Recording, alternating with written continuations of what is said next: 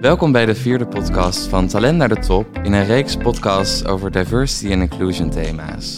Talent naar de Top heeft een groot netwerk van organisaties die werken aan D&I en die hebben een schat aan kennis en ervaring die we graag in deze reeks met jullie willen delen.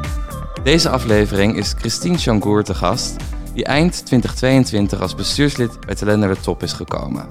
Mijn naam is Remco Boxelaar, ik ben de nieuwe manager marketing en communicatie en vandaag ga ik Christine aan jullie voorstellen. Christine, welkom. Dankjewel. Vertel, wie zit hier voor me? Ja, goede vraag. En dan geef ik ook elke keer weer een ander antwoord op. Nou, in ieder geval Christine Changoer. Ik ben partner bij Partners at Work. Ik ben geboren en deels opgegroeid in Suriname, Paramaribo en in 1993 naar Nederland gekomen. We hebben het veel over identiteit. Ik kan me voorstellen dat er heel veel labels op jou zijn geplakt als je zegt ik ben geboren in Suriname. Met welke labels voel jij je op je gemak? Waar identificeer jij je mee? Nou, eigenlijk voel ik me helemaal niet op mijn gemak met labels. Dus dat is echt... Ja, ik merk ook aan mezelf gewoon als iemand bij mij ook labels probeert op te plakken, dat ik daar gevoelig voor ben. Maar ik heb natuurlijk wel verschillende identiteiten. Kijk, ik ben allereerst mens, dus dat delen we met elkaar. Ik ben vrouw, ik ben moeder, ik ben vriendin. Maar ik ben ook iemand die probeert om een mooier Nederland te creëren. En ik denk dat we allemaal verschillende identiteiten hebben. Hè? Want de mens is niet eenzijdig. Dus we hebben allemaal verschillende identiteiten. We behoren allemaal tot verschillende groepen. En dat maakt ook, zeg maar, de discussie van diversiteit en inclusie ook zo mooi, maar tegelijkertijd ook zo ingewikkeld soms. Ja, want als we kijken naar jouw levensreis, hè, ik weet, jij hebt rechten gestudeerd. Zijn die verschillende identiteiten die je net benoemt ook wel eens in conflict met elkaar? En zo ja, hoe? Ja, eigenlijk heel vaak. Heel vaak denk ik, ja, van wie ben ik nou echt, hè? Want zeker voor mezelf, ik heb een multiculturele achtergrond, maar ik leef wel echt in Nederland. Is ook heel vaak de vraag van, ja, wanneer ben je wie? En in welke context? Heel gekscherend zegt mijn vriend altijd van, je hebt echt een split personality. Maar dat komt ook omdat ik ben gewend om in verschillende contexten me aan te passen. En te kijken naar wie is daar, wat is de context, waarom zijn we hier bij elkaar. Dus dat is een beetje een uitvergrote term. Maar ik ben wel gewend om me aan te passen. En nou ja, om een heel simpel voorbeeld te noemen. Ik ben laatst ergens gaan lunchen en daar waren mensen dus vlees aan het eten met hun handen. En er lag een kommetje met noten op tafel. En ik wilde ook wel wat noten, maar die persoon die ging dus nadat hij vlees had aangeraakt met zijn handen in het kommetje. En ik mag en ik wil en ik eet geen vlees. Ook vanuit geloofsovertuiging. Dus dan zit je op zo'n spanningsveld van, ga ik hier nou wat van zeggen of niet? Dus mijn Hindustaanse ik zegt, ja, hier moet je wat van zeggen. Maar mijn Hollandse ik denk, nee, dit is gewoon heel normaal hier in deze context. En er zit geen kwaad achter. Weet je, dit gaat gewoon zoals het gaat hier in de Nederlandse samenleving. Dus ja, dat is niet echt een groot conflict, maar dat zegt wel iets over de interne vraagstukken waar ik soms mee worstel. En dit is natuurlijk een heel simpel voorbeeld, maar dit gebeurt natuurlijk ook op grotere schaal. Zoals jij nu de vraag stelt van wie ben je, dan heb ik daar geen eenduidig antwoord op. En als je dit plot op de werkvloer, kan je een voorbeeld noemen in jouw carrière dat je denkt, ik moet echt werken aan dat aanpassingsvermogen. Hoe is dat tot stand gekomen? Eigenlijk is dat altijd. Ik heb dat heel jong al in mijn carrière ervaren. Ik werk al sinds ik 14 ben. Hè? Dus ik heb een lange leerschool achter de rug en ik vrees nog heel veel jaren te gaan. Maar dat aanpassen gebeurt eigenlijk is jong gestart al. Want ik ging al tijdens mijn studie werken bij grote advocatenkantoren. En daar was ook een bepaalde cultuur. En de dominante cultuur was de Hollandse cultuur. Dus toen al merkte ik van, ik moet me aanpassen. Ik moet gaan kijken hoe deze mensen leven. Hoe ze met elkaar communiceren. Waar ze dan over hebben. Wat ze dan bezighoudt. Wat ze na hun werk doen in hun vrije tijd. Dus ik was eigenlijk een soort van Alice in Wonderland. Me continu aan het verwonderen over wat anderen doen. Hoe anderen leven. En te kijken van, en wat is mijn plek dan daarin? Maar wat is jouw plek? Ja, inmiddels. Ja, goede vraag. Ik ben nog steeds zoekende. Ja, wat is mijn plek nu daarin? Ik merk nu wel veel meer dat ik in evenwicht ben. Dus dat ik niet me continu bezighoud met de ander, maar ook veel meer bewust ben van wat is mijn rol hier? Wat doe ik hier en wat wil ik hier bereiken en brengen? Dus er zit veel meer balans in mijn systeem. Maar feit is en blijft dat de dominante cultuur gewoon de blanke Nederlandse cultuur is. En dat is normaal, want ik ben hier naar Nederland gekomen en ik leef hier. Dus het is ook, vind ik, niet meer dan normaal om me ook hier aan te passen. Ja, ik vind dit zelf inderdaad een hele interessante van aanpassen, assimileren versus authenticiteit. Ik denk dat je het liefst een combinatie wil, want je wil inderdaad de hand reiken naar de ander en nadenken over hoe die leeft en daarin misschien erkenning of een bepaalde gelijkwaardigheid vinden. Maar je wil in de andere kant ook weer niet je authenticiteit opgeven. Klopt. Hoe kijk jij daarnaar? Ja, dat is echt daar kan ik eigenlijk geen eenduidig en ook zeker geen goed antwoord op geven, want dat is voor iedereen heel persoonlijk. En dat heeft niks te maken met cultuur of met gender. Dat heeft gewoon te maken met het zijn van mens. Dus ja, ik ben naarmate ik ouder aan het worden ben, merk ik dat ik steeds dichter bij mezelf kom. Dus authenticiteit is enorm gegroeid bij mij. Ik ben zeker nog niet klaar. Maar je leert ook wel om dicht bij jezelf te blijven. En eerlijk gezegd voelt het ook heel veilig voor mezelf om dicht bij mezelf te blijven nu. En dat was vroeger omgekeerd. Vroeger was het juist onveilig om niet dicht bij mezelf te blijven, omdat ik bezig was met me aanpassen aan de ander.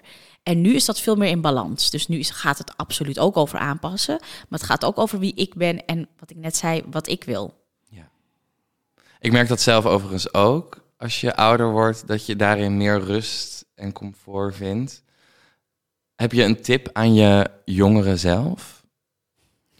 Of is het gewoon een proces wat je door de jaren heen wel goed komt?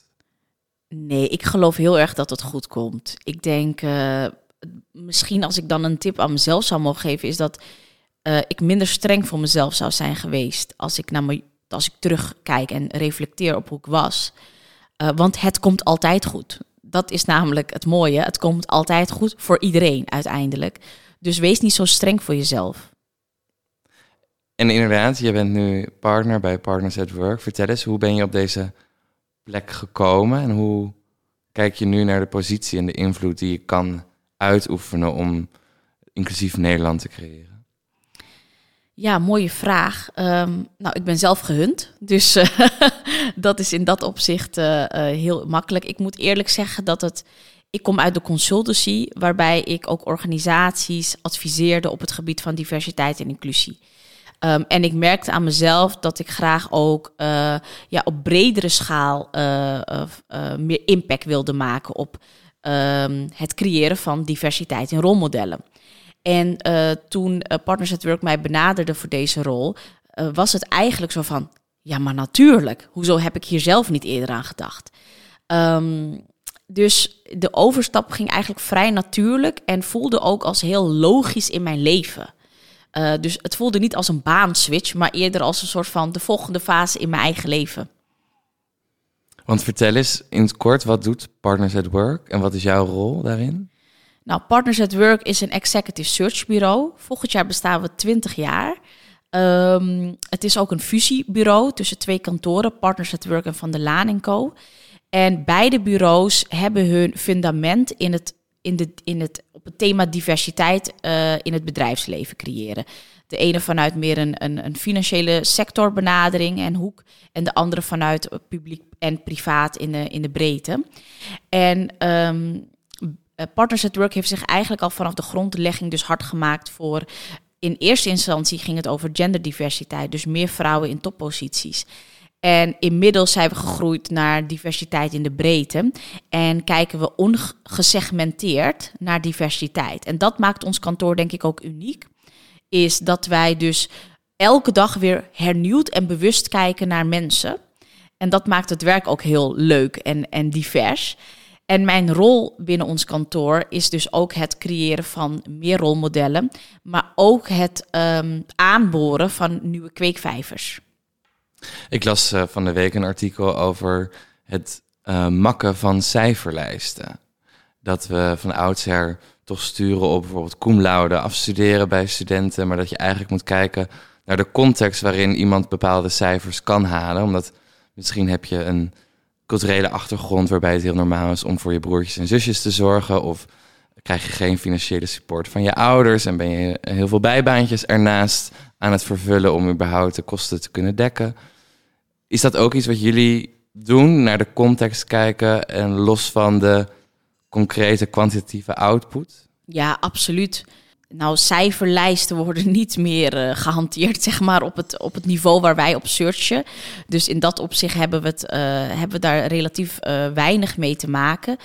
Maar soms komt er wel een vraag, met name als het aankomt, als we searches doen op het middelmanagement niveau. Hè? Dus wij noemen dat de now-gen. Dus dat is de laag onder de raden van bestuur en raden van commissarissen. Daar merk je wel dat dat af en toe nog wel een vraag is. Maar daar proberen we altijd heel pragmatisch mee om te gaan. En precies om de reden die je zelf net noemt, is dat we veel dieper, als je veel dieper mensen wil leren kennen, dat je ook je moet verdiepen in hun leven. En een cijferlijst is wat mij betreft een momentopname en definieert zeker niet de kwaliteiten van een persoon. Dus, en dat geldt ook bijvoorbeeld voor mensen die een gestapelde opleiding hebben gehad. Hè? Dus die vanuit het VMBO uiteindelijk bijvoorbeeld een master halen. Ja, dat vind ik eigenlijk juist een streepje voor in plaats van een streepje achter. Dus wij kijken wel dieper naar mensen en verder dan alleen maar een cv'tje of een cijferlijst. Divers recruteren is natuurlijk een enorm hot topic. Wat is een horde of struggle van de partijen waar jullie mee werken, die jij veel terug ziet komen? Nou, de struggle is met name het vinden van divers talent. Dus dat is ook de reden waarom, met die probleem komen ze ook naar ons toe. Van joh, help ons daar nou mee.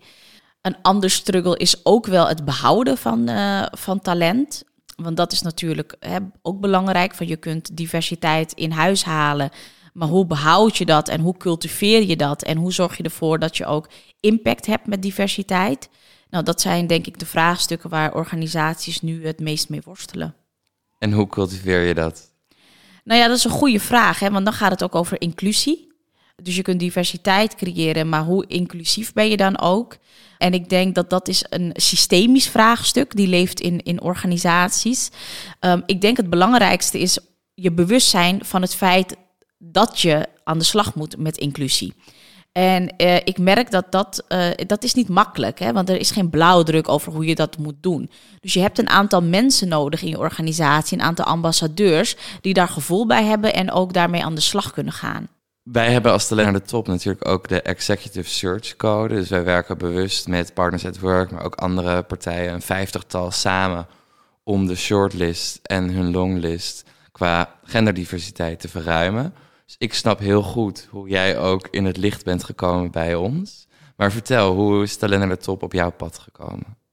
Nou ja, ik volg Talent naar de Top eigenlijk al heel lang. Dus ik ken het instituut Talent naar de Top.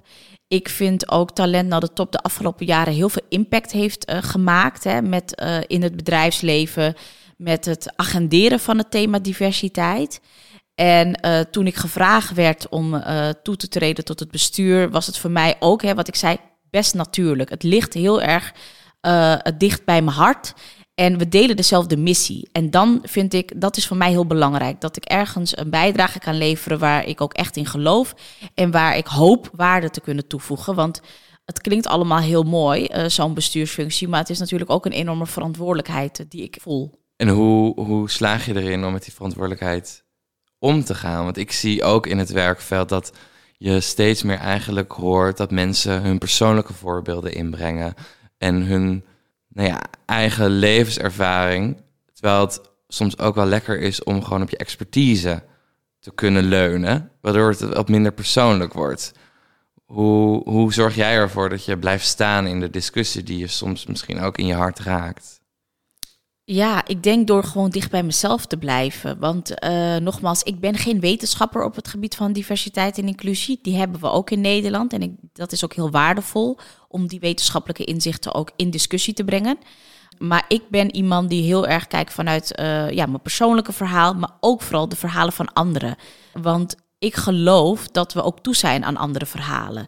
En dat maakt ook dat we die discussie veel breder kunnen voeren, met veel meer empathie kunnen voeren, met veel meer compassie voor elkaar kunnen voeren. En dat vind ik een mooier gesprek dan de wetenschappelijke artikelen bij elkaar analyseren. Ja. Daar zijn andere mensen heel goed in. En toch is het ook wijs, denk ik, om af en toe uit te staan. En ja, hoe doe je dat? Hoe zorg je goed voor jezelf? Nou, dat doe ik heel goed hoor. Ik probeer in ieder geval op de juiste momenten lekker te ontspannen. Om het thema ook luchtig te houden. En zo kijk ik er ook naar. Het is een belangrijk thema, maar laten we het vooral ook niet te zwaar maken met elkaar. Ik luister veel naar mensen. Dat vind ik leuk, want dat inspireert me. Ik lees graag. Maar ik heb ook een guilty pleasure dat ik heel hard muziek luister, bijvoorbeeld in de auto. En dat is dan vaak Nederlandse rap of echt van die klassieke Bollywood nummers. Dus dat is zijn voor mij kleine, misschien wel, maar wel heerlijke ontspanningsmomenten. Christine, ik zou dat ook wel even weg willen zetten in de tijd. Want jij bent nu 2022 aangehaakt als bestuurslid. Ik ben ook net bij Talent naar de Top begonnen. Talent naar de Top is in 2008 begonnen met genderdiversiteit, met onze charter. En sinds 2019 hebben we daar culturele diversiteit aan toegevoegd. Ik vind dat nog wel een puzzel, want je kan dat natuurlijk niet gecompartimentaliseerd bekijken, als losse entiteiten. Want ik geloof heel erg in intersectionaliteit. Dat je ook het hebt over een zwarte vrouw of een zwarte man, een homoseksuele man, non-binaire personen. Zo gelaagd. Hoe kijk jij naar die puzzel? Ja, dat is inderdaad zoals je duidt. Dat is echt een puzzel. En daar kan ik echt 's nachts van wakker liggen. We hebben de afgelopen jaren ons met name gefocust op gender diversity. Hè? En nu worstel ik zelf ook wel eens met de vraag van, joh, wanneer je per se bijvoorbeeld een vrouw wil, is een vrouw dan meer waard dan bijvoorbeeld een homoseksuele blanke man? Of dan een donkere zwarte man? Of iemand met een beperking? Dus ja, dat zijn dingen die mij echt bezighouden. Of ga je dan echt per se voor een vrouw? Dus als we diversiteit en inclusie zo gesegmenteerd benaderen als dat we dat op heden hebben gedaan, dan zijn we echt over 2 eeuwen nog niet klaar. Want er zijn zoveel vormen van diversiteit die je kunt nastreven. Dus laten we met z'n allen, dat is echt wat ik hoop, het veel integraler benaderen. Veel ongesegmenteerder benaderen, maar wel met het verhaal. Want soms kan een blanke man of een donkere man beter passen op een rol dan bijvoorbeeld een vrouw. Dus is dat ook, als ik vraag naar jouw visie voor Talent naar de Top, waar we nu staan en waar jij heen wil, is dat het meest belangrijke of waar wil je op focussen? Nou, binnen Talent naar de Top wil ik me eigenlijk focussen op het creëren van nog meer talent en diversiteit van talent naar de top. Dus dat betekent dat Talent naar de Top ook groepen zou moeten bereiken die ze tot op heden niet hebben kunnen bereiken.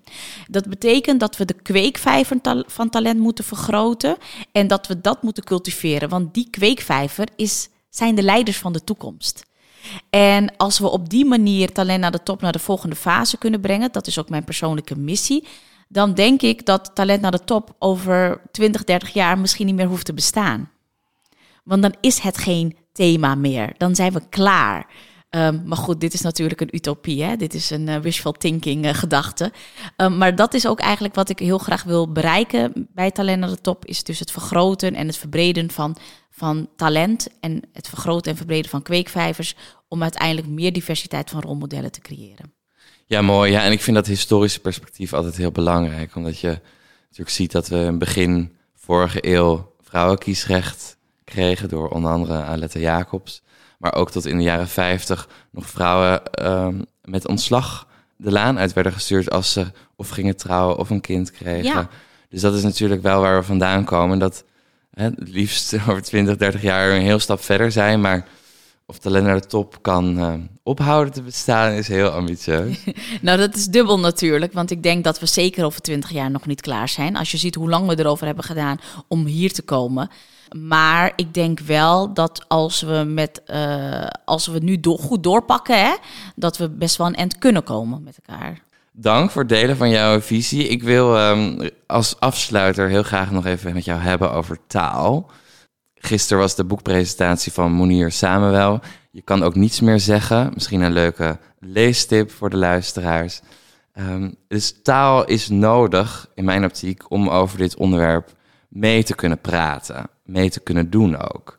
Dus ik wil eigenlijk aan jou vragen, is er een woord wat jij binnen de community of de bubbel waar jij toe behoort veel gebruikt en die je graag aan anderen zou willen uitleggen? Wat kan jij de luisteraar meegeven? Nou, er is niet per se een woord wat ik nu al heel lang gebruik. Maar er is wel heel graag een woord wat ik wil introduceren. En dat is een acroniem, PIM-WIMI. En dat is een acroniem voor Put Your Money Where Your Mouth Is. En waarom kies ik dat woord? Dat definieert voor mij de fase waar we nu staan als het aankomt op diversiteit en inclusie. We hebben de afgelopen jaren het veel gehad over bewustzijn en over we moeten het op de agenda zetten. Nu staat het op de agenda, nu zijn we er redelijk bewust van. Dus nu is het tijd om door te pakken. Dus put your money where your mouth is en ga aan de slag. Dank Christine, super dat ik je mocht interviewen vandaag. En laten we samen aan de slag gaan. Ik hoop dat we onze luisteraars hebben kunnen inspireren. En ik hoop tot de volgende podcast. Dank jullie wel. Hartelijk dank.